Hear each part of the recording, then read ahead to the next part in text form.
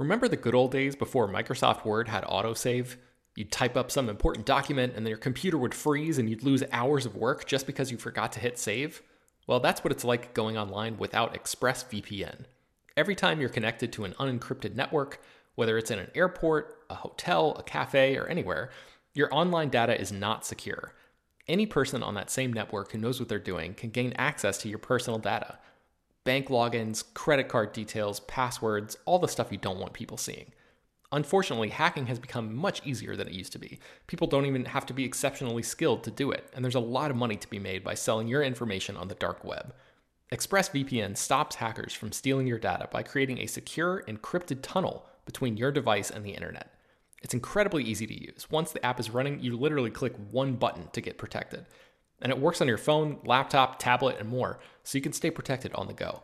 I've been using ExpressVPN for a little while now, and I can rest easy knowing my info is safe and secure. I've heard horror stories of people who've been hacked, and it sounds like a massive pain to try to get any resolution in the aftermath, so I am not interested in finding out what that process is like. Secure your online data today by visiting expressvpn.com/film. That's expressvpn.com//film. And you can get an extra 3 months free. expressvpn.com//film. Hello, everyone, and welcome to Slash Film Daily for Monday, November 26, 2018. On today's episode, we're going to talk about what we've been up to at the water cooler. This is Slash Film Editor-in-Chief Peter Soretta, and joining me on today's podcast is Slash Film Managing Editor Jacob Hall. Hello, hello. Weekend Editor Brad Oman. Hey, that's me. Senior Writer Ben Pearson. Hey, what's going on? And Writers Hoai-Tran Bui. Hey, everyone. And Chris Evangelista. Hello.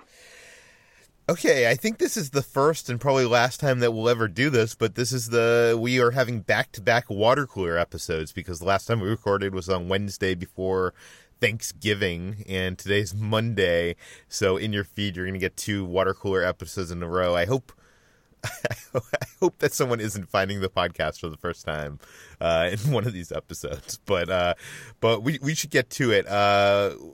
I'm sure we all had Thanksgiving celebrations. We'll talk about that later. Let's start things off with what we've been doing. I bought my girlfriend Kitra. It's her birthday in a couple weeks. I bought her a fancy Breville Barista espresso machine.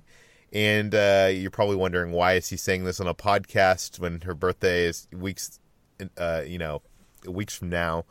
I ordered this on a very good deal through Amazon, and I even, it was like, this will ship with packaging that says what the product is unless you mark this box, and we'll put it in that box inside of an Amazon box. And I checked that box, and even though I checked that box, Kitra went to get the mail, and it was in packaging that basically said exactly what it was.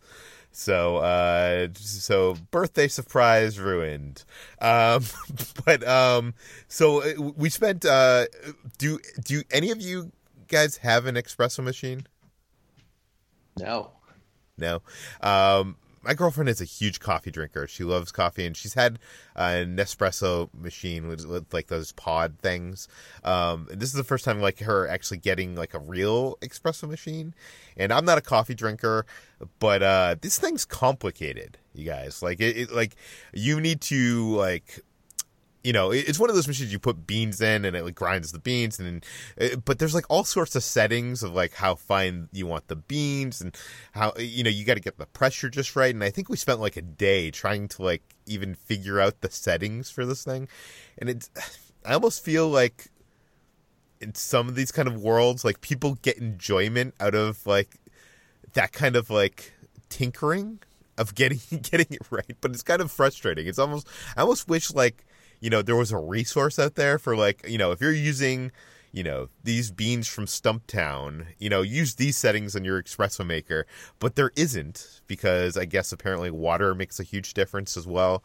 So anyways, I know this is probably not interesting to the majority of you, but we've been, we've probably made more cups of espresso over the last couple days than most people have in a drink in a year, trying to get these settings down. And she loves it, so that is good. I I'll talk about Thanksgiving and what we've been eating, but I did have friends giving over, and we'll talk about that later. Jacob, what have you been up to? I've been driving back and forth across the state of Texas to attend two Thanksgivings. First, my family's in San Antonio, so I drove from Austin to San Antonio, and a few days later from San Antonio back to Austin so I could drop off some things, and then spend a night at home in my own bed. And then I had to drive over to Dallas to my wife's family, and from Dallas back to San Antonio. So it's just been lots of cars, lots of Texas highways, lots of not having a relaxing vacation in any way whatsoever. But I get to see pretty much everybody, both sides of my family that I care to see. I get to play lots of games. We'll talk about that later on. I get to not see a lot of movies, which I'll talk about later on. I did, however, when I was in Dallas, I got to visit Madness Comics and Games in Plano, Texas, which is a suburb of Dallas. And I think I mentioned this store before on the show. I first went there about a year ago. And since I was last there, they've done a rearranging, and it's one of the rearranging and restocking, and it's one of the best comic and game stores I've ever been in. They're having a buy two get one free store-wide sale. So literally, my wife said, "Hey, if you want to take a big chunk of money, and your Christmas gift from me is you to go on a shopping spree at this game store and buy whatever the hell you want for a couple hours." And I said, "Yes, please." So my Christmas is over already, but I bought so much stuff, Peter, games, comics, RPGs. Can I ask you what you bought? The big thing I bought Betrayal Legacy, the new Legacy game from designer Rob Davio. If those of you don't know this type of board game, it's a design style where you build the game as you go. You mark the board, you tear up cards, you put stickers on things, and you change the rules and fundamentally alter the game so that as you play and keep on playing, the game will evolve to how you have impacted it.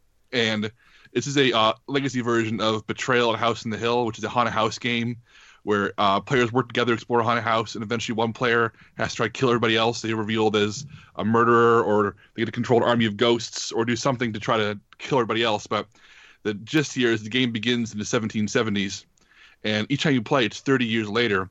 And people died in previous games become ghosts to haunt the house.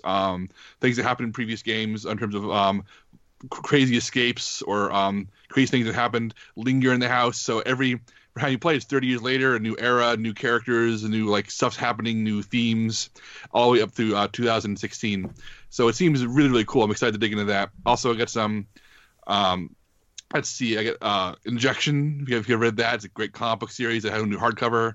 I got a big stack of other comics as well. I got Railroad Inc., which is the new hot small box board game people are talking about this season. I'm very excited to dig into that.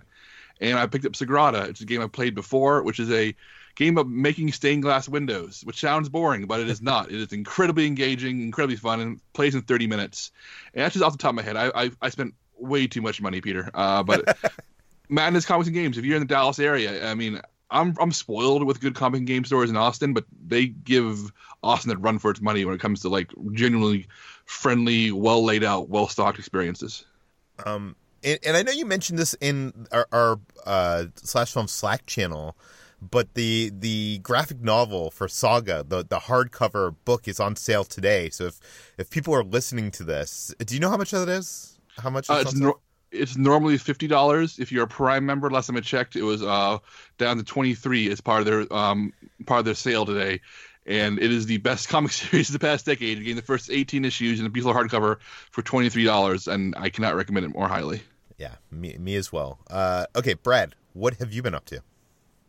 Well, as I said last week, I am in Utah visiting my girlfriend for a couple weeks. So this is actually the first Thanksgiving that I spent away from my family. And this is the first year that I also didn't have turkey for Thanksgiving because my girlfriend's family usually likes to mix things up on Thanksgiving. They don't always have turkey. They do sometimes, but oftentimes they just make a nice meal with a lot of different sides. So we had some great steak this year, but we did throw in some usual traditional food in there like green bean casserole and whatnot. And so it was it was a new experience, but it was very satisfying. The food was delicious. My girlfriend's quite the good cook, as are some of her siblings. So we just had a quiet little Thanksgiving since some of her family wasn't around. One thing that did make it exciting is that we've been we dog sat for a few days for one of her cousins. Weirdly enough, we were kind of second-hand dog sitting because her cousin was dog sitting for another friend of theirs who apparently got engaged and was originally only supposed to be gone for a few days, but has been gone for a couple weeks. And they were going away for Thanksgiving, and they needed someone else to take the dog. So we had this cute little French bulldog for a few days named Heidi, and she was really adorable and fun. But my girlfriend's sister's daughter, who is around 4 or 5, was absolutely terrified of this cute little French bulldog. As soon as the dog came in and we let her out, she was like ran away and was screaming. She's like, "Oh my God, she's gonna bite me! She's gonna bite me!" And it was we tried to like get her to be brave and come near it, and then like she would do a complete 180 when we would put her in her kennel for a little bit, and she would go up to the kennel and be like, "Oh, what a cute little puppy." And French bulldogs will like typically get in your face. They want to like kiss, they jump and try to kiss you and stuff. Like they're not, they don't hold back. Well, this one actually, she was pretty. Okay. She like once you let her out of her cage, she ran around a good amount and she was a little bit hyper. But then she would just chill and like sit next to you and lay down.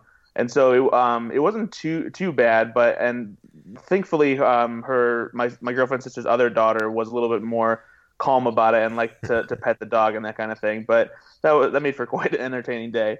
And we did a little bit of Black Friday shopping after that. Just went out and hit some stores and tried to find some stuff. I didn't really have much luck getting any of the cheap movies that I wanted to try and get my hands on this year. It seems like shoppers were a little more rabid than they normally are.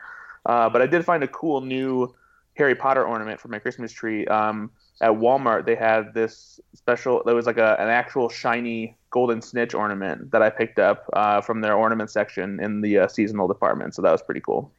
Yeah, I also went Black Friday shopping and didn't really buy anything. Like, I don't know, I went and I was like, I'll end up buying something that's on sale that I didn't think I needed because the price is just too good to pass up. But I feel like now it's like if you don't want physical media or you don't want a new TV or you don't need like like an air fryer, then there really isn't a lot for you on Black Friday these days. Yeah, unless you're shopping online. Yeah. There's a pretty lot of stuff. Yeah, I did buy a Ring doorbell online. Yeah, that's the one thing. And I also went to Target because if you bought anything at Target, you would get a coupon for this week for 20% off your entire purchase. So I did that as well. But not very interesting. In that snitch ornament is from Walmart, you said? It is, yeah. I found it there in their ornament section. Normally, the Walmart ornaments that they have from Hallmark are the cheaper plastic ones that aren't as high quality as the Hallmark keepsake ornaments. But this one is a really nice one that's a little bit more expensive than those. So I think that they have like a new tier of ornaments that are a little bit more higher quality than the usual cheap ones that they have at Walmart. Speaking of ornaments, I know you mentioned this last year because you started getting invested in this Hallmark Star Wars series where the ornaments all connect together and like kind of they with lights and sound share scenes from the movie. Right. Yeah, they've been adding, they added another one this year. What was it, Millennium Falcon, I think? Yeah. Yeah, I got that. And already, we're only in the second year of these ornaments. And when you press the button on these things on my Christmas tree, I kid you not, it probably goes on for like 5 minutes. It's like, I think by the time they come out with all these ornaments, it'll be like the whole movie. Like you're just watching your tree and the whole movie goes by. Like there's going to be like scenes on the tree. It's insane. It's almost obnoxious. No, it is obnoxious. At this point, it's obnoxious and we're only in the second year. I can't imagine, adding more things to the mix and how long that series, that whole string of ornaments is going to go.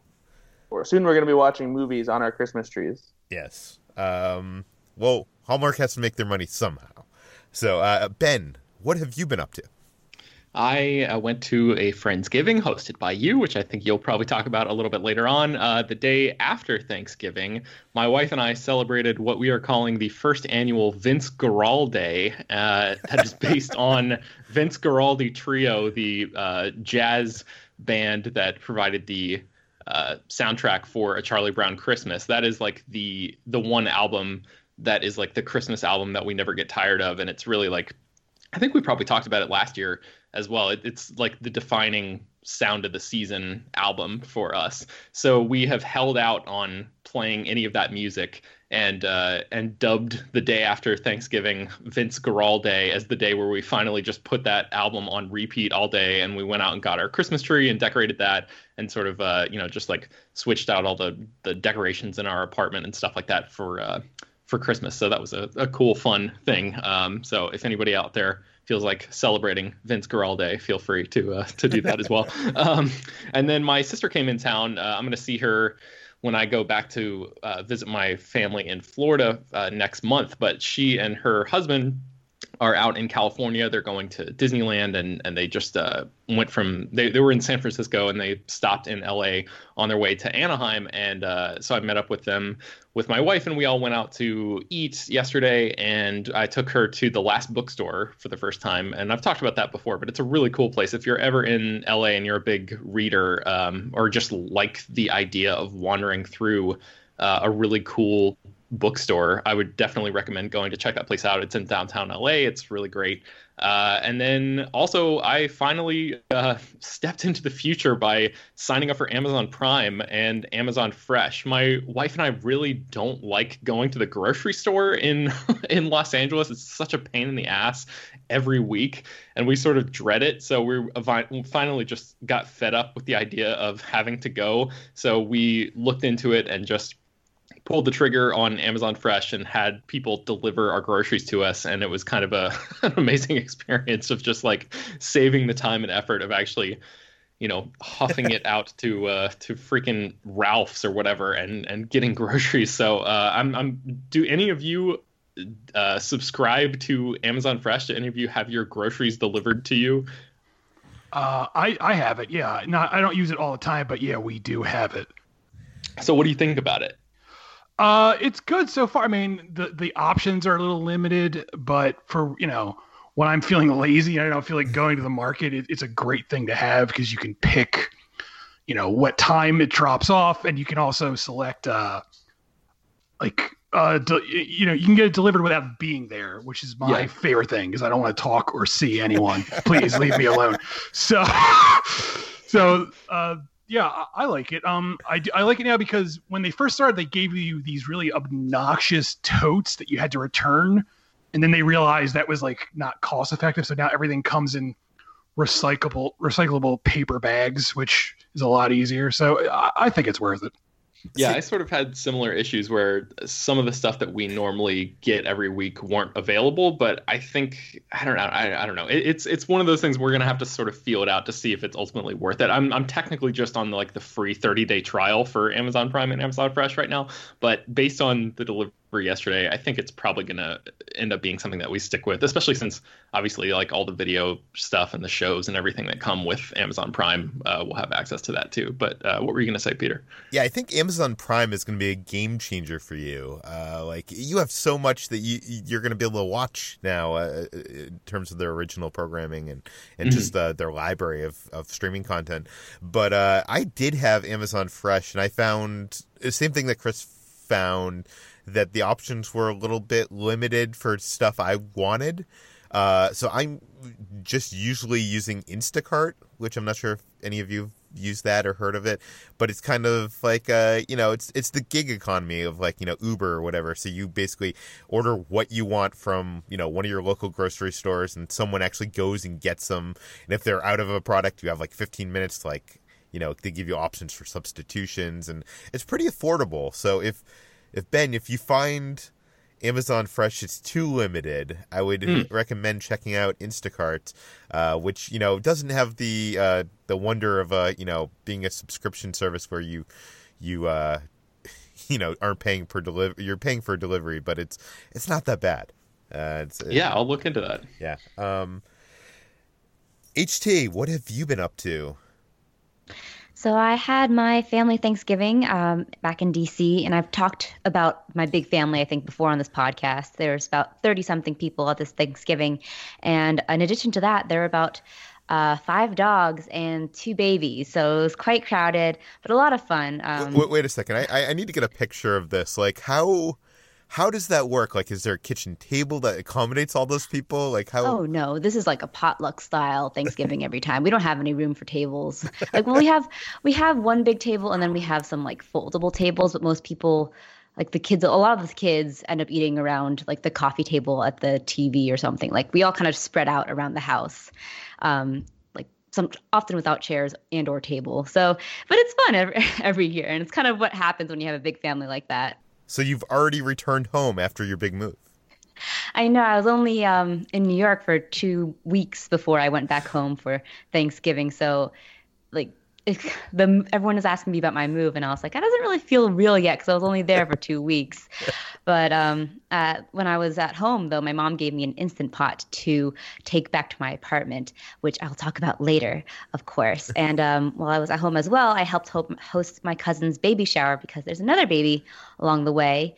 And that was quite exciting. We kind of made up the house to look like a Pinterest-worthy sort of like spread. There were clouds and streamers everywhere. It was very tiring, but it was a lot of fun. I like my family, and like I know a lot of people don't, but I enjoyed spending time with them, and even though it's a bit chaotic, it's always fun. Speaking of my family, when I came back to New York, I went to visit my cousin's restaurant, DND. It's a Vietnamese restaurant that just opened in Greenpoint in Brooklyn.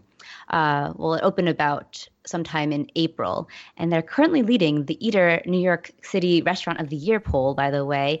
I linked it in the show notes. And they're really great restaurant. I went for the soft opening back when they first were rolling out the opening in April or March. And the food was good then, but I think they've improved the flavors much better now. And I highly recommend if you go there to get the pho ap chow. It's delicious. It's like pho noodles but fried in kind of the Chinese stir fry style, and it's really good. So that was really fun. And my cousin actually is trying to woo me to work as a hostess at DND, which I thought was really funny. So maybe I'll have that side hustle if I need something else. Let's move on to what we've been watching. I'll talk about a few movies, which I think have already been talked about on this podcast. I'll start off with Creed 2. I saw that last week. I was a huge fan of Creed 1. I agree with Ben and Chris that this movie is, doesn't have the Ryan Coogler magic. The writing is kind of a bit on the nose. Even though the concepts are so good, it's good. It's not a bad movie. I think I liked it the least out of you two. I think I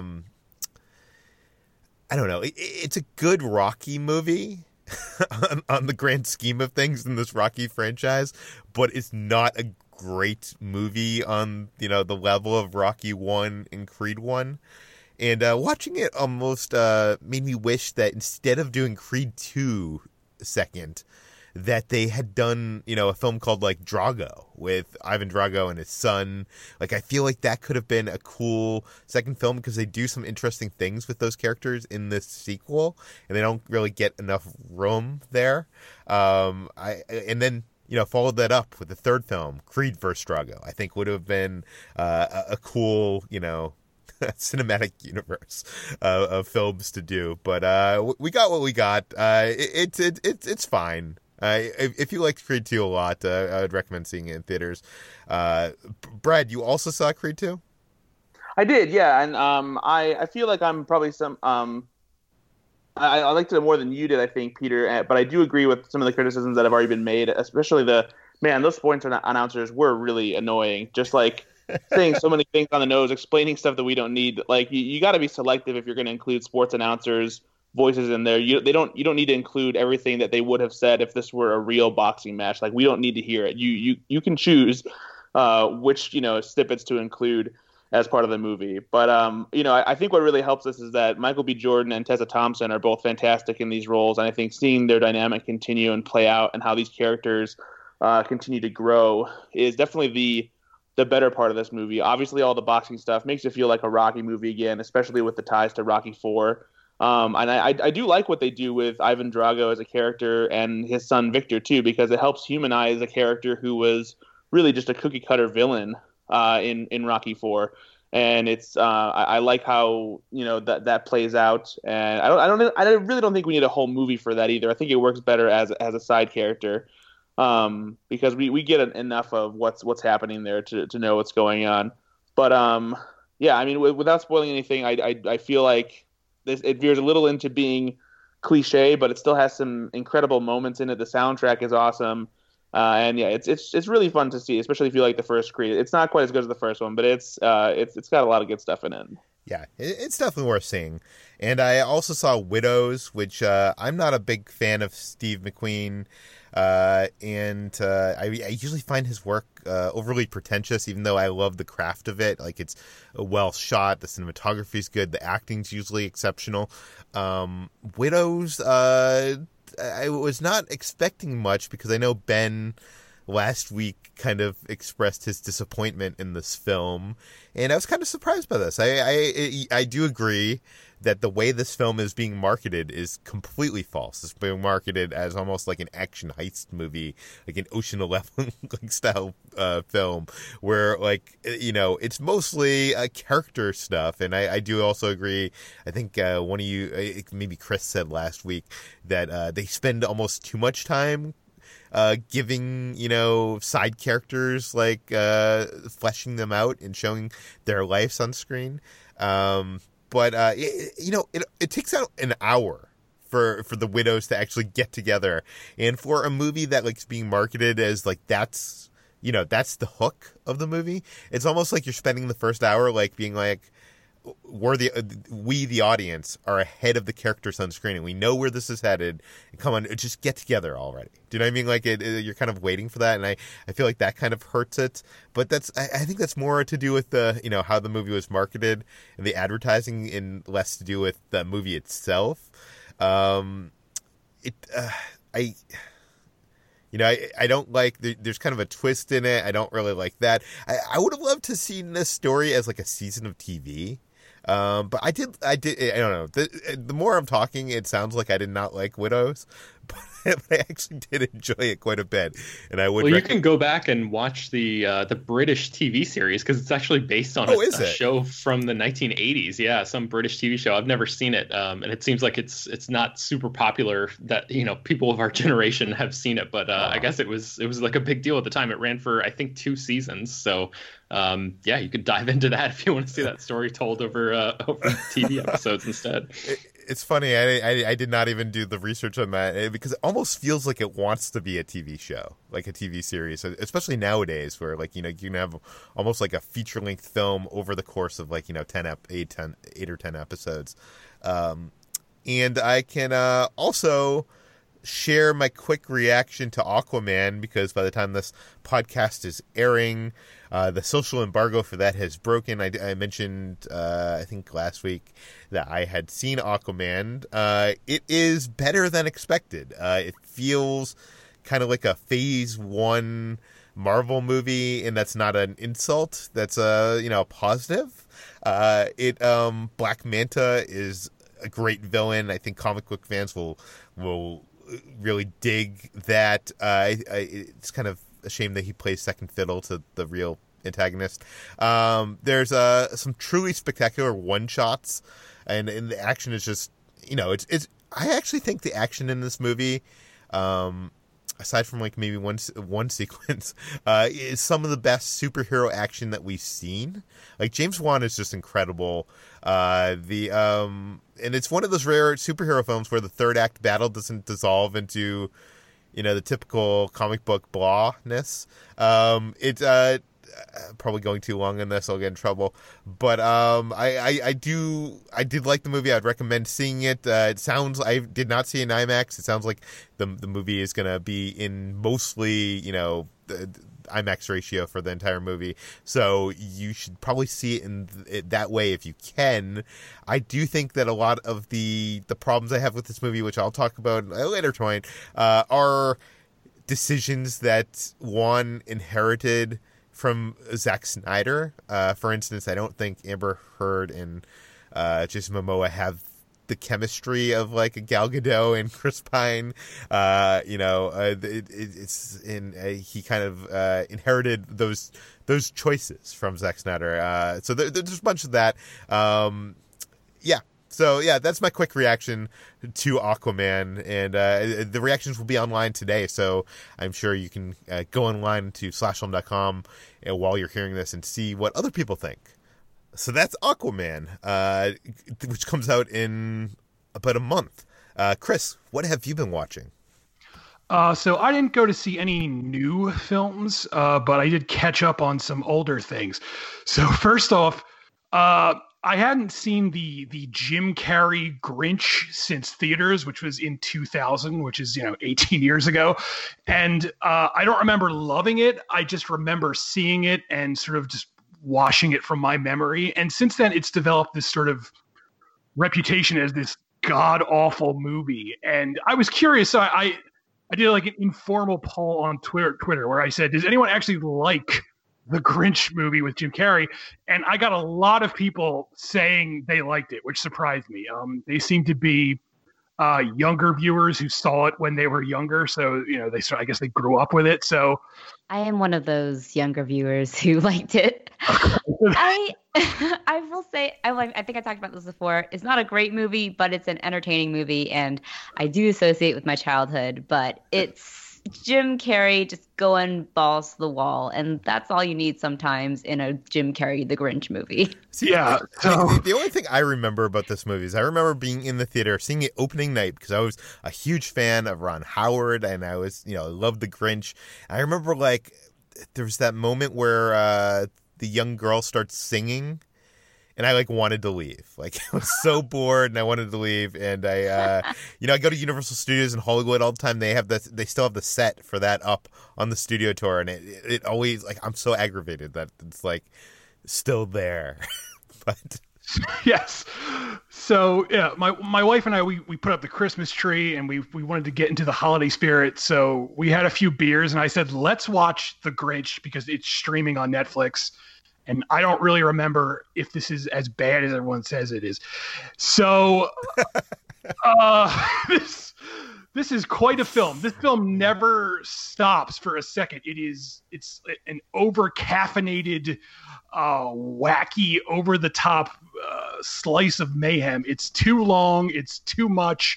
Jim Carrey, man, he is going for it. He is not sleeping. He's out of his goddamn mind. I don't know like how he even like performed this film and didn't like check into a mental institution, because he seems unhinged. Like he seems like he's literally out of his goddamn mind in this movie, and Ron Howard and the camera crew are just struggling to keep up with him, and the camera's just constantly bouncing around, and it's just a really weird movie, man.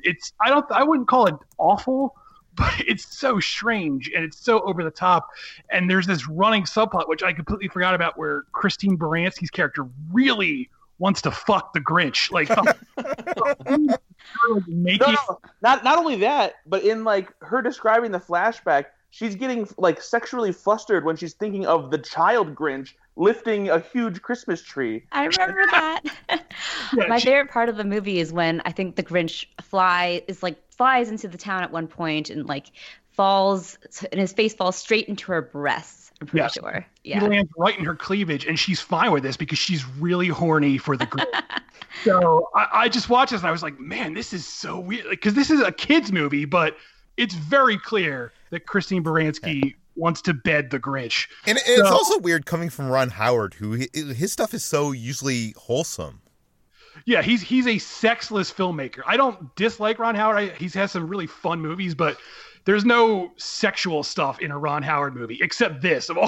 For some reason, of every movie Ron Howard ever made, The Grinch is the only one with sexual themes. So, well, Rush is surprisingly sexual as well. Oh, I've actually never seen that. It's good. Oh, you should see Rush. Yeah, Rush is actually surprisingly great. Does Chris Hemsworth want to have sex with the car? Is that what happens? He's really turned on by the car. So what else? What else did I watch? As promised, I burned through the original Lord of the Rings extended trilogy, which is my tradition. I watch that every year around Thanksgiving time. I won't waste more time talking about that. Just that those movies are magical and they feel so real and lived in, and I'm amazed that the same filmmaker made those and then the Hobbit movies, which are set in the same world and just awful. And I really would like to figure out what went wrong and how he screwed that up so badly, but that's a conversation for another time. The Mystery Science Theater 3000 came out, the new episodes. I only watched one, which is the Mac and Me episode, and that is very funny, as to be expected. Mac and Me, of course, is the E.T. ripoff where an alien comes to Earth and he loves McDonald's food, and it's so bad. And Mystery Science Theater really tear it apart, and they do a pretty good job. And lastly, my wife and we had been watching ER on Hulu, much like Jacob and his wife, and we're at the point now where we're in the very late seasons, which are just awful, and I just got tired of it. So I said, let's try NYPD Blue, because that's another classic '90s show that I had just never actually watched in its initial run. So we started watching that. We're almost done the first season, and that's a surprisingly good show. That show really holds up. It's also one of the first network shows that realized it could push the envelope. So like every single episode you see someone's ass. It's like you realize as you're like, we can get away with this now. So there's literally just a bare ass in every single episode. Like there's a scene where David Caruso is talking to Dennis Franz in the locker room, and he just strolls by and he's completely nude for no reason. He's just nude, and his ass is hanging out, and it's just like, all right, this is a bit much. But it lives up to its reputation, and if you're in the mood for some 90s asses, you should check out NYPD Blue, streaming on Hulu. Very cool. And Ben, you also rewatched some of Lord of the Rings over the weekend, right? Yes, my wife and I just rewatched The Fellowship of the Ring, and that's my favorite one of the original trilogy. I'm not even going to talk about The Hobbit, but wait, did you watch the extended cut or the actually, theatrical? We have the extended cut on Blu-ray, and we thought about watching that, but it was like 9 p.m. When we started, and we were like, you know what? The extended cut is like almost an extra hour, and that'll put us to bed at like 1 a.m. or something. And we're like, I think we're just gonna stream the theatrical cut from Netflix, even though we actually own. I think we own the DVD of the theatrical cut, but the streaming on Netflix gives us a better viewing experience there. So we just watched the theatrical version on Netflix, and yeah, really quickly, obviously everybody knows this movie. It's one of the best fantasy films ever made, and I just wanted to echo really quickly what Chris just said about how lived in it feels. I was this is probably my 20th time watching this movie or something, and I was just combing the background of every frame, looking for things that I'd never really seen before. And there is near the end of this movie when the characters are sort of on the shore of this river, there is a stone formation that has a few steps leading up to it, and it's been broken off, and it's sort of like pointing toward the river. And I never really noticed that before, even though there are several dialogue bits that happen right around it. I've always just been paying attention to the actors or some other aspect of it, and I really just sort of zeroed in on this piece of production design. And it's so evocative, just the way that it's broken and shattered and left there on the shore. It's like what used to be there, and the entire movie is like that. There's so many things in the design of this world that make you wonder in really sort of like a pure way. It's like that Spielbergian wonder of like what happened in this universe. What were these societies like long before in this, in these eras long past. It's really beautiful the way that the whole thing comes together. And that's just like, again, I've seen the movie so many times and never really noticed that little aspect of it in that scene. And I'm sure there are many others that I haven't picked up on yet, but I look forward to revisiting it many more times and hopefully stumbling across things like that in the future. Yeah, it just goes to show, what kind of impact great production design can have on, the feeling of a story. Those movies have it in spades. Let's move on to Brad. Aside from Creed 2, you finally saw Fantastic Beasts 2, which is, you were, I think, the lone person on the staff that I can complain about this movie with. Brad, please tell me you did not like this movie. Yeah, I did not like this movie. I was increasingly frustrated as the movie went on because I had no idea what the hell was going on. The story makes no sense whatsoever. Like there were just several times where I'm waiting and I'm like I don't even know what this scene's trying to do. Like what are you trying to accomplish? If someone asked me to tell them what happens in Fantastic Beasts: The Crimes of Grindelwald, I couldn't accurately explain it to you.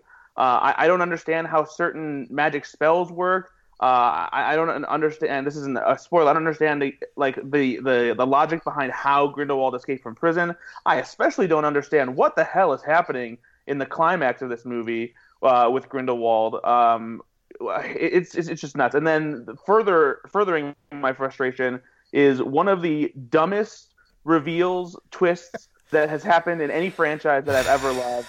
It infuriates me to no end. I can't wait for HT to see this movie because I want to have like a spoiler discussion. Like I feel I'm so mad. I didn't like this movie at all. I do want to point people that don't want to wait for our spoiler discussion to actually happen to a video by Jenny Nicholson, who is a YouTube critic, and she did a great video called 15 Dumb Things in Fantastic Beasts 2, which actually can be watched if you don't want to see the movie, and it's kind of it just points out how dumb the movie is. Like it's like half an hour long, and it perfectly encapsulates all my problems with the movie, and I highly recommend it. It's worth watching. I will link it in the show notes. Brad, what else have you been watching? So then on the complete opposite end of the spectrum, I saw Can You Ever Forgive Me, the Melissa McCarthy movie where she plays author Lee Israel, who was pretty down on her luck, wasn't really getting any book deals or anything, and so she decided to start writing forged letters from famous writers and celebrities and selling them to high-end memorabilia collectors.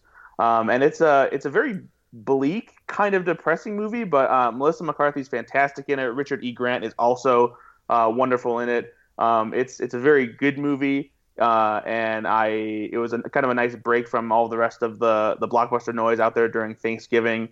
And I definitely recommend going out of your way to see it. It's a great story. It's based on a book too, so if you're interested, check out the book.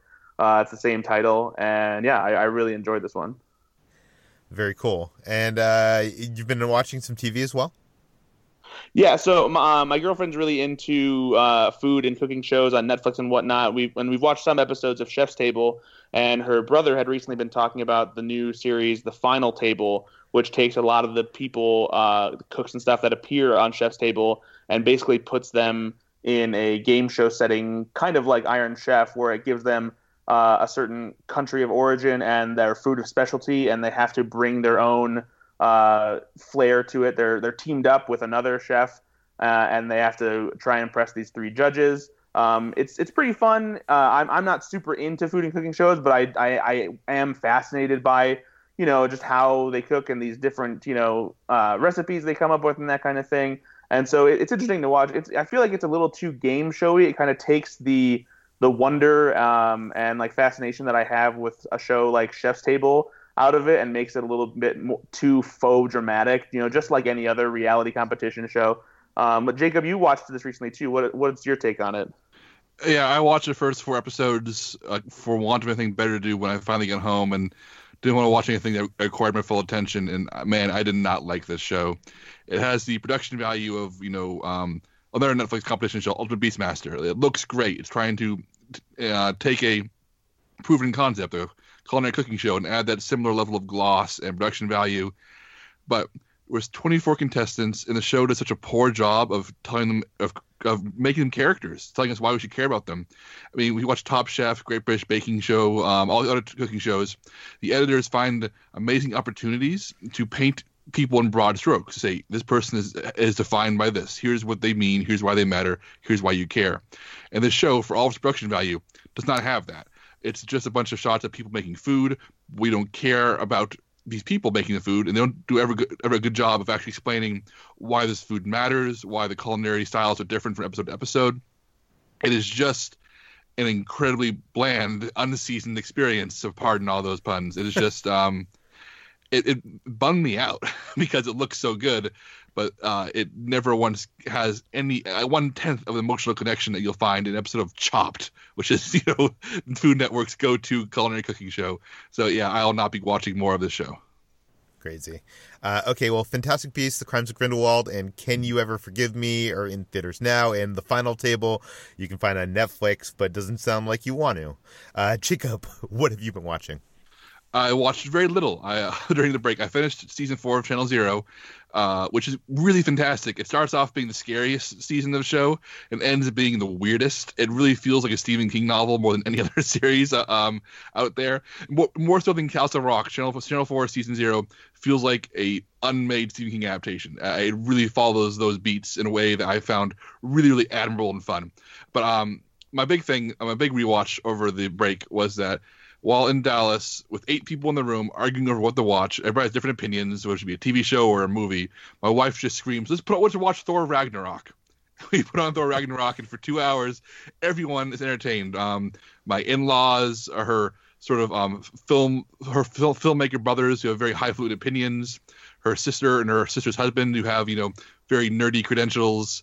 Of course, me and my wife, just every single person in that room was happy to be watching Thor Ragnarok, and watching it again maybe the 4th or 5th time at this point. That movie's so eager to please everyone, but it pleases well. Like, it finds the right itch to scratch or button to push for anybody in the audience, whether like the goofy comedy or the big superhero action. Taika Waititi pulls it all off. And this watching that movie silence an entire room of different people and bring them together was actually really kind of magical. But yeah, that's it. No other movies for Jacob. Just lots and lots of family vacation time. And is Thor Ragnarok on Netflix, I assume? Yeah, it's streaming on there right now. Very cool. Okay, HT, what have you been watching?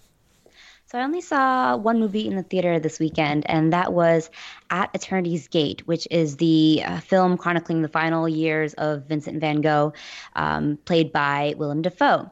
I hadn't heard a lot about this movie other than praise for Willem Dafoe's performance. And from what I'd seen of like trailers or images, it looks kind of muted because it's shot in mostly natural lighting. And I was wondering whether that would be able to capture sort of like the brilliant artistry of Vincent van Gogh and how he displays color and everything. And I'm also like a little biased because I absolutely love the Doctor Who episode about Vincent van Gogh, and I think that's one of the best depictions of the artist. But At Eternity's Gate is the best depiction of the artist and like his tortured existence, but as well as the way that he uniquely views the world. So the natural lighting it's actually a really beautiful way of depicting his particularly singular way of viewing the world, because it somehow becomes this rich symphony of colors by using the sunlight as another form of color. I can't really describe it, but it's just beautifully shot. The cinematography is amazing, and director Julian Schnabel just does Schnabel does a brilliant job of just kind of evoking all these different types of colors and shades out of just like blades of grass. And yes, Willem Dafoe is astonishing in this movie, especially because this film, a lot of it takes place in intense close-ups of his face, and he is just all craggles and just deep wells of emotion. And I hope that he might get some awards buzz for this film, especially after he got rudely snubbed for the Florida Project, which I'm still very bitter about. But he's brilliant again, and I highly recommend this film, especially if you like Vincent van Gogh or if you just want to see a film that realizes an artist in a beautiful way. Cool. What else have you been watching? So I saw the first episode of My Brilliant Friend, which is an Italian HBO miniseries. It's based off of this novel of the same name by Elena Ferrante, and it's really good so far. The first episode is very much a period drama. It takes place in 60s Naples, and it's this sprawling story about these two girls growing up in this small sort of town in Italy, and their kind of tumultuous friendship. Both of these girls are incredibly smart and perceptive. One of which is kind of a a genius, but a very sort of chaotic person. So she is, and their friendship is really interesting. And I've only seen the first episode, so I can't really say much about it, but I'm really enjoying it so far. And it's gotten a lot of rave reviews, so I'm excited to see more. I think only 3 episodes are out now on HBO, and you can watch it on HBO Go. And the next thing I watched is something that I watched twice, and it's the trashiest thing that I've seen this weekend, but it's something that I enjoyed entirely, and that's Netflix's new Christmas offering, The Princess Switch. It's a truly not good movie starring Vanessa Hudgens in double roles as a baker from Chicago with kind of no personality, and then a princess from the fictional country of Montenaro, who also has no personality except for having a vaguely British accent. And they switch places, and it's all shenanigans, and there's a prince and a very hot baker as well. It's Vice actually described it perfectly as saying the Netflix algorithm wrote The Princess Switch, but it's amazing still. And it is so fun. It's basically The Parent Trap meets Princess Diaries, meets that Meghan Markle Lifetime movie, which, yes, I also watched and thoroughly enjoyed as well. So if you want to watch something that's super sweet and just sickeningly sweet almost, and just want to see Vanessa Hudgens have it all because she can, and she has 2 people, I highly recommend The Princess Switch. It's fun, it's silly, and it's better than last year's Netflix hit Christmas movie, The Christmas Prince, A Christmas Prince, one of which. There's a prince in there. This year they have a bunch. They have Christmas Chronicles. No one's watched that yet, right? Here. I'm surprised Chris hasn't watched that yet. It's in my queue. I just did not have a chance to watch sexy daddy Kurt Russell as Santa Claus. Okay, well, At Eternity's Gate is in limited release. My Brilliant Friend on HBO, and The Princess Switch you can watch on Netflix. Let's move on to what we've been reading. Jacob, you haven't been watching a lot, but you have been reading. I've been reading in the sense that I'm still making my way through Blood, Sweat, and Pixels, which I talked about last week. It's very good. But I haven't had a chance to actually sit down and really concentrate on any novels. But this weekend I was picking through Transmetropolitan, a Vertigo comic series that ran from 1997 to 2002. And it recently released the 3rd and final edition of the Absolute version of the book. And for those who don't know, DC and Vertigo sometimes re-releases their more popular and famous series in a version called Absolute, which is very massive, oversized hardcovers and slipcases, and they're meant to better showcase the art and act as the definitive edition of those books to own. And I want to revisit Transmetropolitan because not only is the 3rd edition now out, but because it's one of my favorite comics of all time, and because I feel like it's very prophetic. I feel like in the late 90s when the comic was running, we all had a different vision of what the future would look like and how 2018 would feel. And this series, I think, captures how the future is starting to feel better than anything I've ever read, and it's haunting and terrifying. The series is very crude, often very silly, and some parts of it haven't aged well. But what writer Warren Ellis and artist Derek Robertson cook up here is a version of the future where it's the world is very crowded, very political. Everything is incredibly advanced. People can upload their consciousness into computers and live as programs. People can get cybernetic implants. There's VR. There's all the stuff you expect in this, but everything is also incredibly stupid. Pop culture is degraded. Politics is just a game run between fascists and between idiots. And the main character is a political journalist who essentially has to arm himself and be an action hero to go out in the streets to do his job. And it is dark and it's funny and it's halfway between Blade Runner and Idiocracy. And it kind of exists in that weird point where the future is this dire dystopia and everything's stupid. And I feel like I'm so disappointed that the world has become Transmetropolitan when I want it to be Star Trek. But reading it again makes you realize just how eerie it is that they nailed this version of the future. It feels so accurate and icky and terrible. But it's an amazing comic, and like I said, get over some of the 90s stuff. It kind of makes you feel a little like, yeah, 90s were all rad and cool. Yeah, I get it.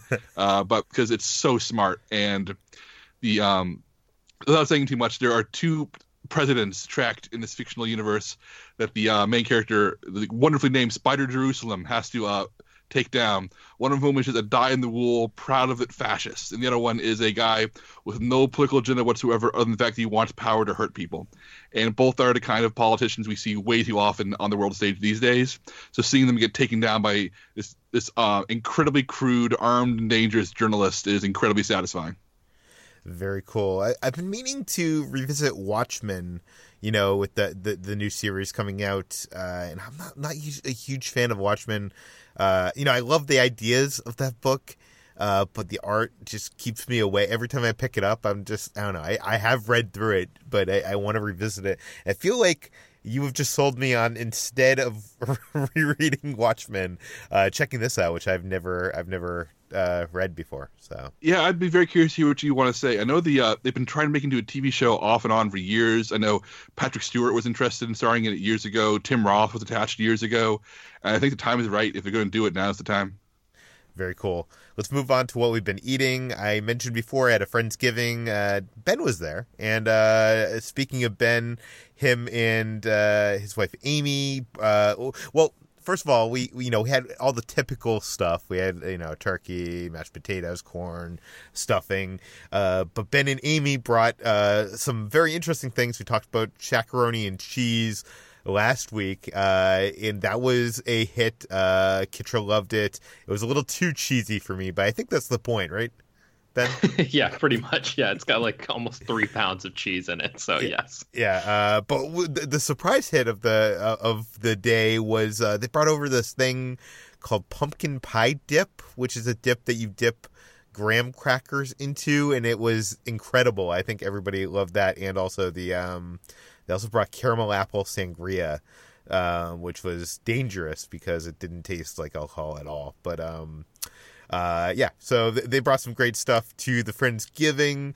I have been off my diet for the last week, and because of that, I've gained more weight than I care to admit. But I used that opportunity because I mentioned last week I went to Disneyland to try out their Festival of Holidays offerings, and I used that opportunity this weekend to go to Howling Ray's, and I waited 3 hours in line because that's what you do at Howling Ray's. This is a Nashville fried chicken restaurant that is in Chinatown in Los Angeles. Ben has mentioned it in the past on the podcast, I believe, and it probably is perhaps not worth waiting 3 hours in line, but it is fantastic, and I've been craving it ever since starting this diet a couple months back.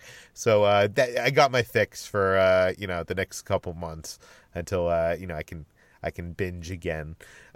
What time did you go? Because when I went, it was in the morning, and I had to wait probably about that long.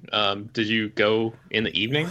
We went later. I think we got there at like 3 p.m. and we were eating our food. Oh man, and the line was still that long? Yeah, I think it was actually worse than normal because it was Thanksgiving weekend, and I think a lot of people that like have family or friends coming into LA are like, this is one of those places that you take them to. So I think it was, it sounds like you had the similar experience, but usually my experience on a Saturday is usually like an hour and a half or 2 hours. But yeah, it was pretty crazy. But they now have chicken tenders. So if you go back, you can try the chicken tenders. I highly recommend Howling Ray's, although, it is a long wait.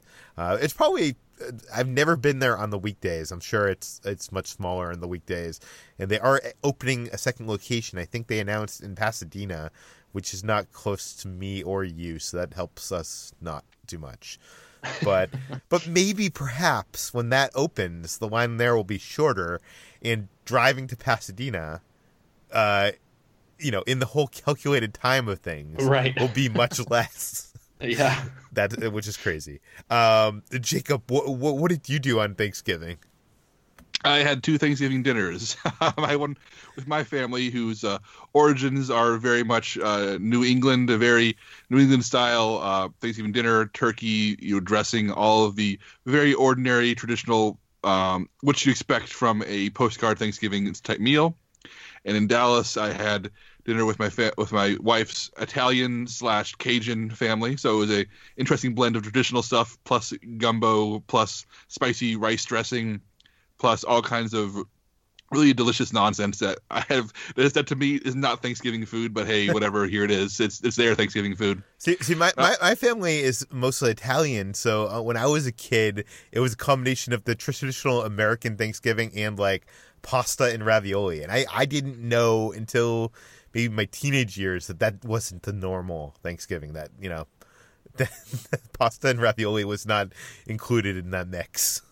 And I googled best peanut butter pie and made that recipe, but then had to leave my first Thanksgiving before it could be eaten. So I was told it was very good. So if you ever want to make a good pie for your family, Google best pie. Very cool. Brad, what did you do? What did you eat over the weekend?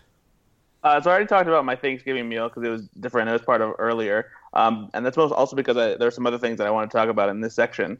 So my girlfriend, Brittany, introduced me to this thing that you do called a Tim Tam Slam. First of all, you guys know what Tim Tams are, right? Yeah, they're amazing cookies. They're delicious. Yeah. Everybody should eat them. Yeah. There's the incredible cookies. They're very popular across the pond, and they're really you can find them here in stores pretty easily now. They're delicious. They're chocolate covered cookies or biscuits, as the British say. They have varying flavors, but like the best one is the milk chocolate one. And she introduced me to this thing that apparently people do, where you take the Tim Tam and you bite two corners off of it, two caddy corners, and then you dip it into hot chocolate and use it as a straw. And so you suck up some hot chocolate into the cookie, and then you put the cookie in your mouth, and like the cookie basically just completely melts in your mouth. And it is delicious and life-changing way to eat Tim Tams and hot chocolate, especially for winter. It was so good. The cookie just immediately turns gooey and soft, and it's amazing. Wait, who invented this?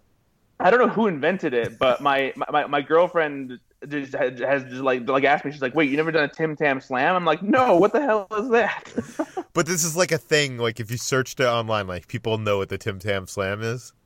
I'm looking it up right now on Google. I'm seeing, yeah, the Tim Tam Slam is a normal thing. Apparently, it looks like it might have originated in Australia. Well, that would make sense because your girlfriend is from Australia, right? No, she's from Zimbabwe, but close. Okay. I just totally wrong. Googled it, and there's a video that says, here's how to do a Tim Tam Slam, and it's from the Today Show in January of 2017. So this is already, like, not cool anymore. Because the Today Show did it. Oh, boy. So that was delicious. I also got my hands on some Sugar Cookie Toast Crunch, which is a seasonal version of Cinnamon Toast Crunch that is flavored more like a sugar cookie than Cinnamon Toast. And it's pretty good. Not as good as Cinnamon Toast Crunch, just because that cereal is pretty much, a perfect breakfast cereal. But it is pretty good. It's not sickeningly sweet, but it's still a pretty sweet cereal. Nice, just nice change of pace on the cereal shelf for the holidays.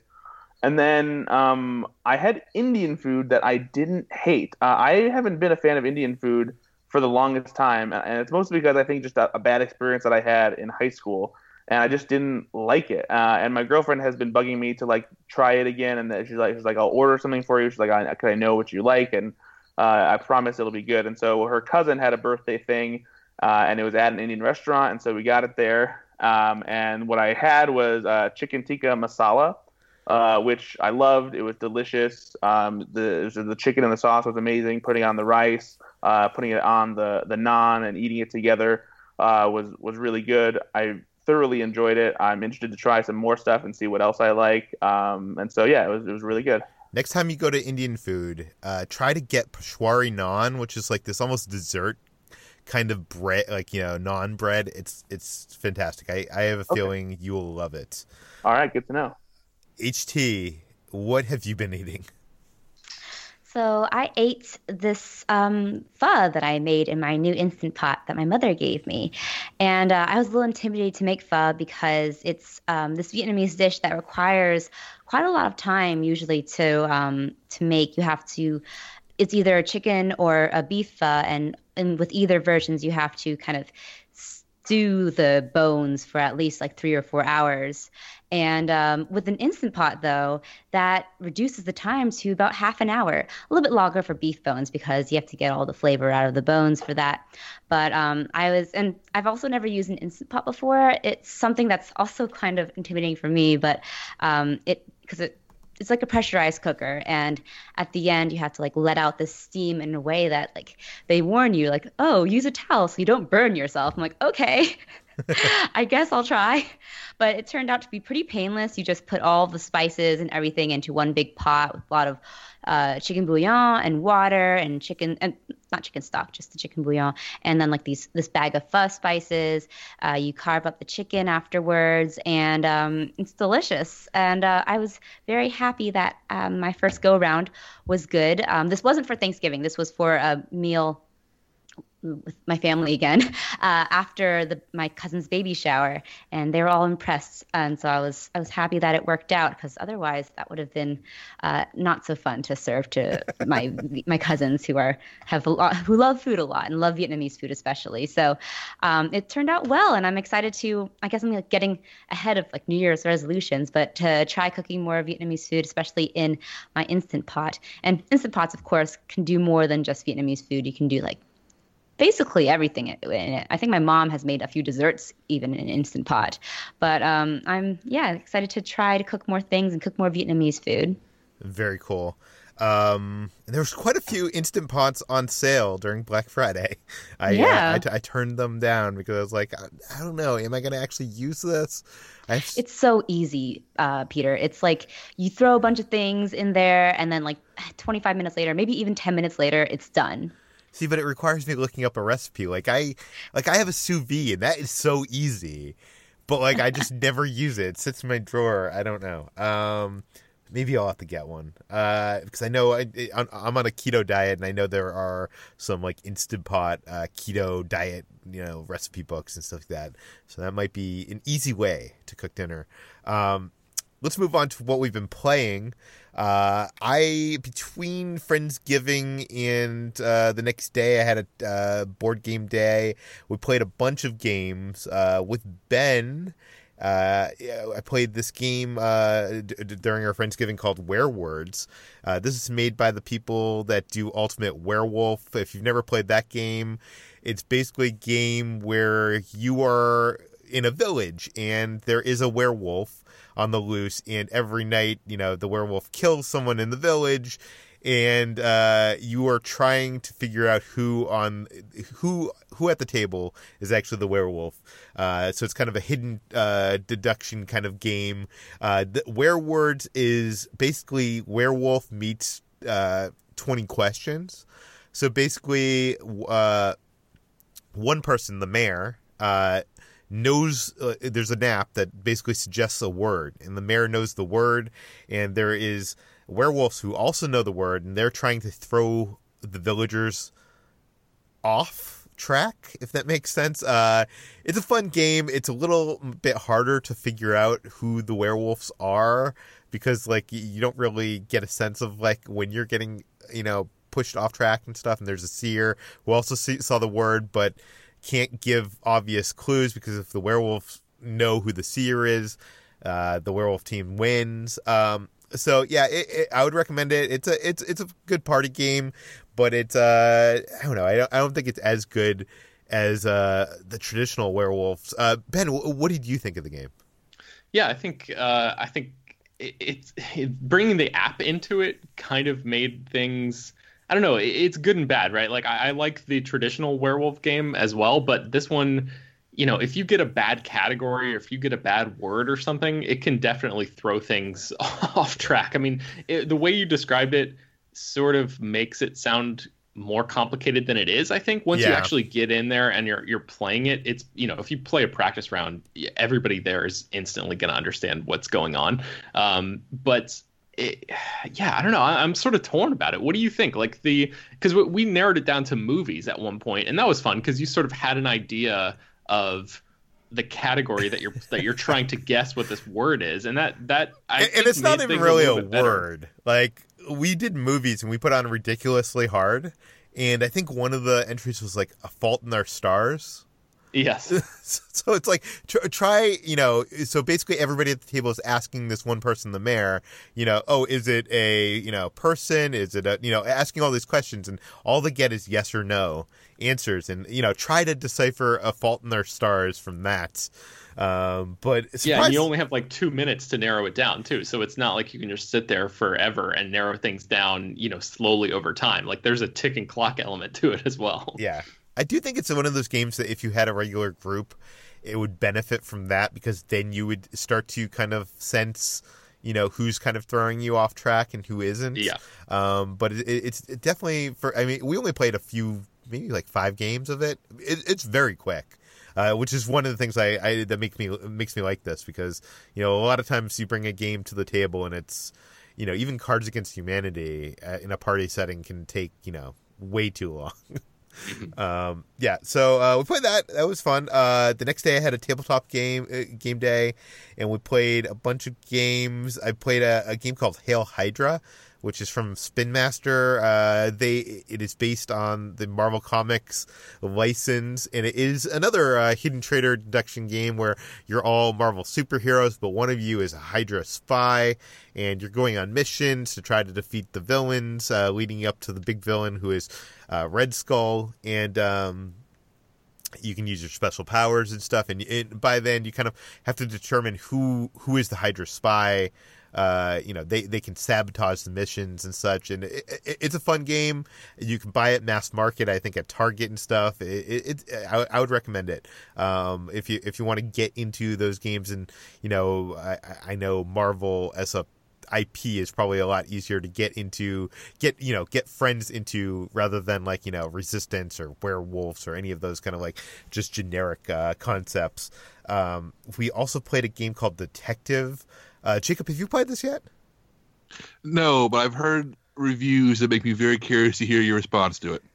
Detective is this game from Portal Games. Portal Games makes some of my favorite games of all time. They make a game called Robinson Crusoe, where you're trapped on an island. Anyways, so they make this game Detective, which you are basically a detective. You and your friends are detectives on a case that didn't happen, like a fictional case, but you were you have to travel around a map and find clues and read a bunch of things. Like you can interrogate a person, you can search, like there's a database on the computer that like you actually use to look stuff up, and then you actually at times even look up information on the actual real internet to try to help out the case. We quit about halfway through. It was a lot of reading. I don't think it's a good, huge group kind of thing.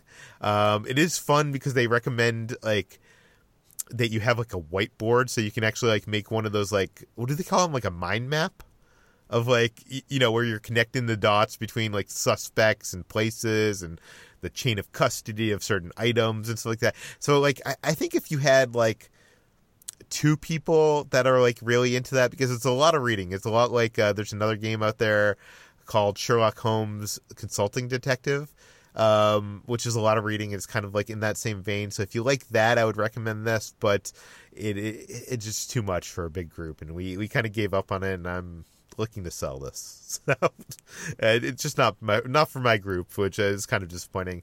It's a little too complicated, I think. And I do think then the inclusion of a computer in this whole mess, like it should make things easier. Like when you go to like interrogate a person, you have to read a card, but it should be like, here's the audio from the interrogation, and then you listen to it. Like it should make things easier, and it really doesn't.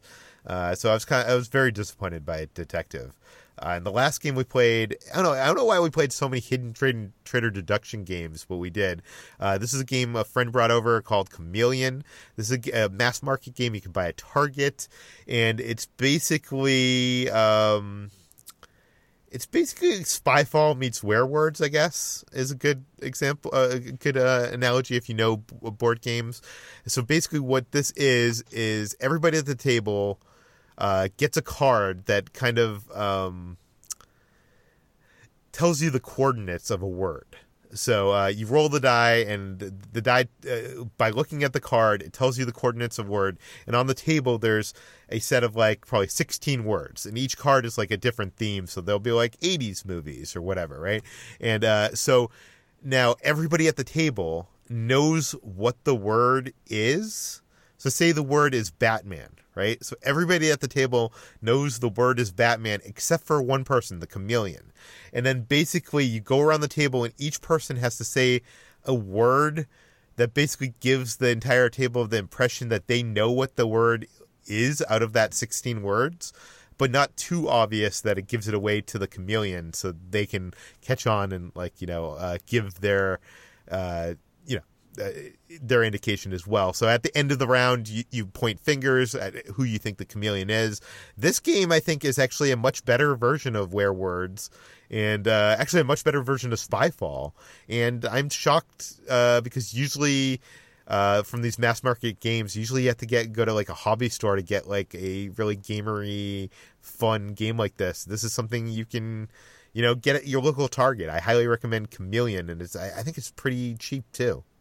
Yeah, I think it's like $15 or $20. It's designed by Riki Tejada, who designed Coup, another really, really great deception game.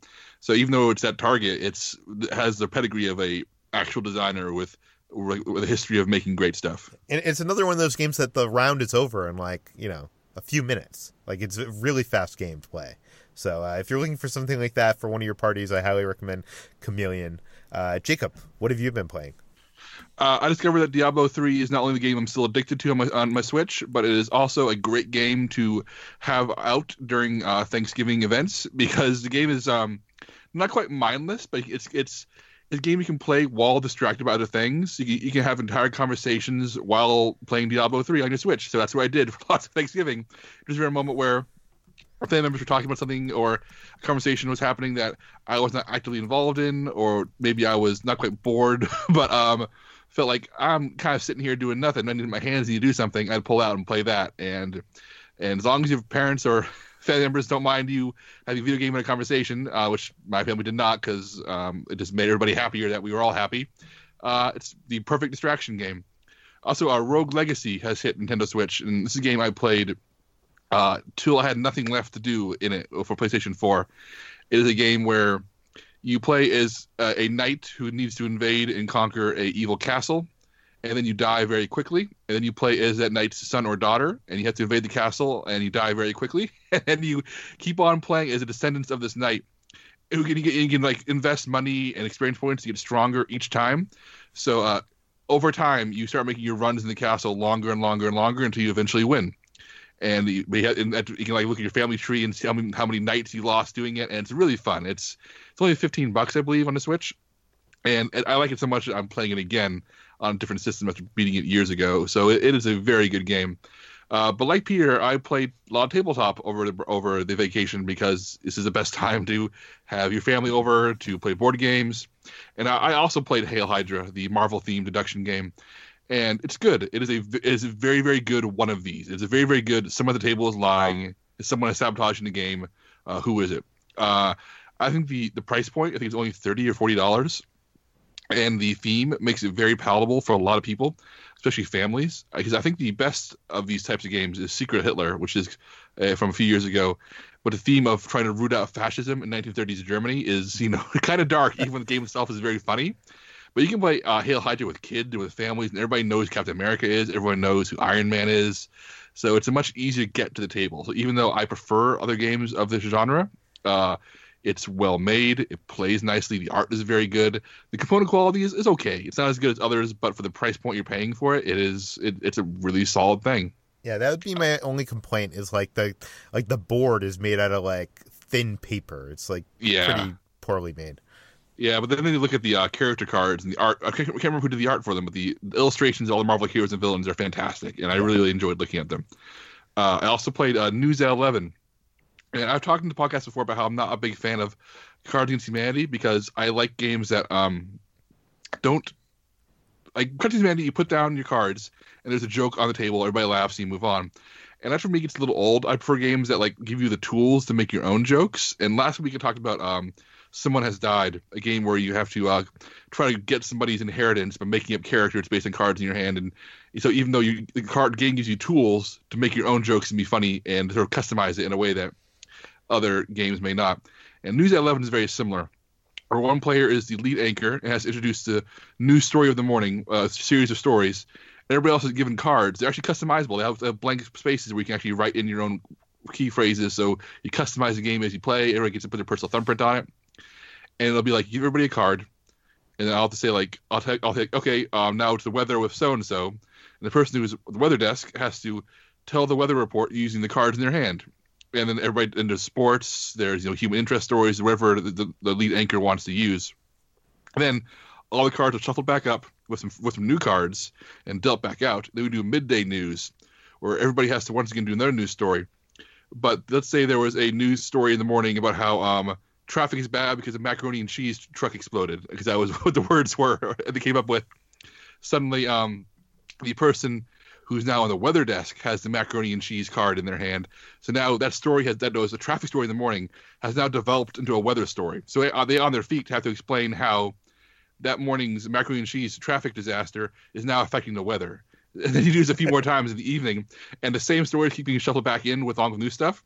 So by the evening, the macaroni and cheese story has evolved again to a different desk, and now maybe it is a human interest story. So it went from being traffic is bad because the macaroni and cheese truck exploded, to the weather is bad because macaroni and cheese fumes are keep people inside, to the guy who owned the macaroni and cheese truck has lost his job in the evening, and here's why he's sad.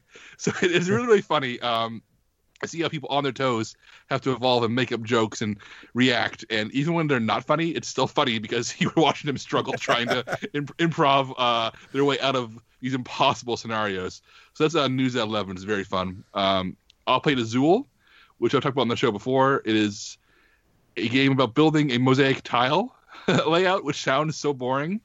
But my mom loves it. My sister loves it. My brother-in-law loves it. My wife loves it. It is just this 30-minute long game of trying to get the right tiles in the right order before everybody else does.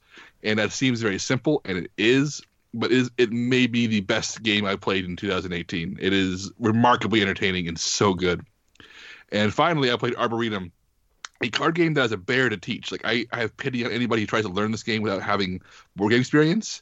But once it clicks, it is incredibly fun and simple. It just is. Everybody stared at me slack-jawed as I was trying to explain how it works. And halfway through the first game, which is only 30 minutes long, everyone went, "Oh, I get it." Arboretum is a game of trying to use the cards in your hand to build an attractive arboretum of trees. You want to have the diversity of different types of trees. You want to try to put them in the right order. They're all numbered. You get scored for having long rows of trees, scores for having long rows of the same trees. And the little twisted mechanic is that you have to keep some tree cards in your hand, because let's say you play a bunch of maple cards onto the table. If somebody has more maple cards in their hand than you do, even if they have 0 maple cards in the table, they have the obligation to score their maple cards and not you. So if somebody else, so it's really like kind of a devious game in that you have to manage the table, but also manage your hand. And you can sabotage somebody just by holding on to cards you never any intention of using. But it's very fast, very fun. Just be patient with it, because it is hard to really understand it at first. And finally, since this section we also talk about music sometimes, being stuck in a car with family members for multiple hours and searching for new Christmas music, I discovered that Twisted Sister, the 80s band, 80s hair metal band, recorded a Christmas album in 2005. And it is the worst thing I've ever heard. But I was in charge of DJ music for the car, so we listened to all of Twisted Sister's Christmas album, and it is something else. I recommend everybody find some time to torture your head with it this holiday season. Where can you listen to that? It's available on iTunes. I pay for the Apple Music program, $15 a month, so I just dropped it on my playlist, and I now have it forever as long as I keep paying my money. I'm not sure if that's a good thing or not. No, it's the best thing, Peter. How could you not want to listen to Twisted Sister Christmas at all times? Okay, we have reached the end of this episode of Slash Film Daily. Jacob, where can we find more of your work online? I'm on slashfilm.com every single day, and I'm on Twitter, where I'm at Jacob S. Hall. Brad, where are you? On Twitter at Ethan_Anderton, and of course always on slashfilm.com, and with my own podcast, Go Flix Yourself, on iTunes. Ben, where can we find you? I am at slashfilm.com as well. You can find me on Twitter and Instagram at Ben Pears. HT, where do you write stuff? Oh, it's slashfilm.com, and you can find me on Twitter at HTranBuoy. Chris, if I wanted to find you on social media, where can I do that? You can go on Twitter at CEvangelista413. Please do. And you can find me at /Film on all social media. You can find some of the things I mentioned, like Shaq's Macaroni and Cheese and Jenny Nicholson's 15 Dumb Things and Fantastic Beasts, linked in the show notes. This podcast, /Film Daily, is published every weekday on /Film.com and iTunes, Google Play, Overcast, Spotify, all the popular podcast apps. Please feel free to send us your feedback, questions, comments, concerns to us at peter@/Film.com. And please go to our iTunes page.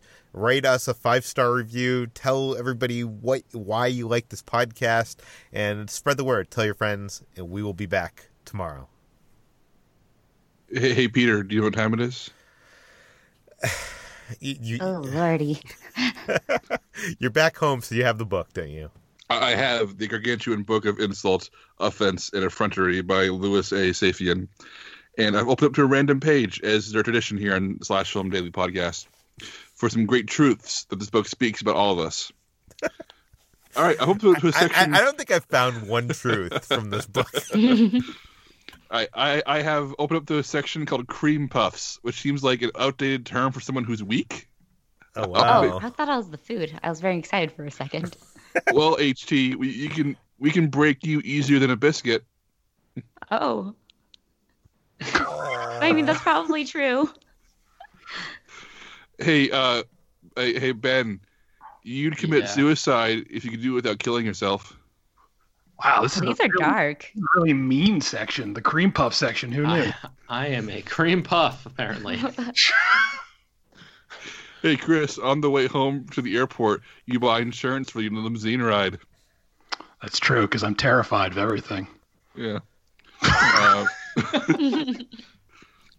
Hey, Brad, you're a man of firm convictions. They manifest as soon as you know what everyone else thinks about it. Yeah, that's true. Hey, Peter, your big trouble is that you never knows your own mind. Wait, No. Jacob, I eat cream puffs like you for breakfast. What?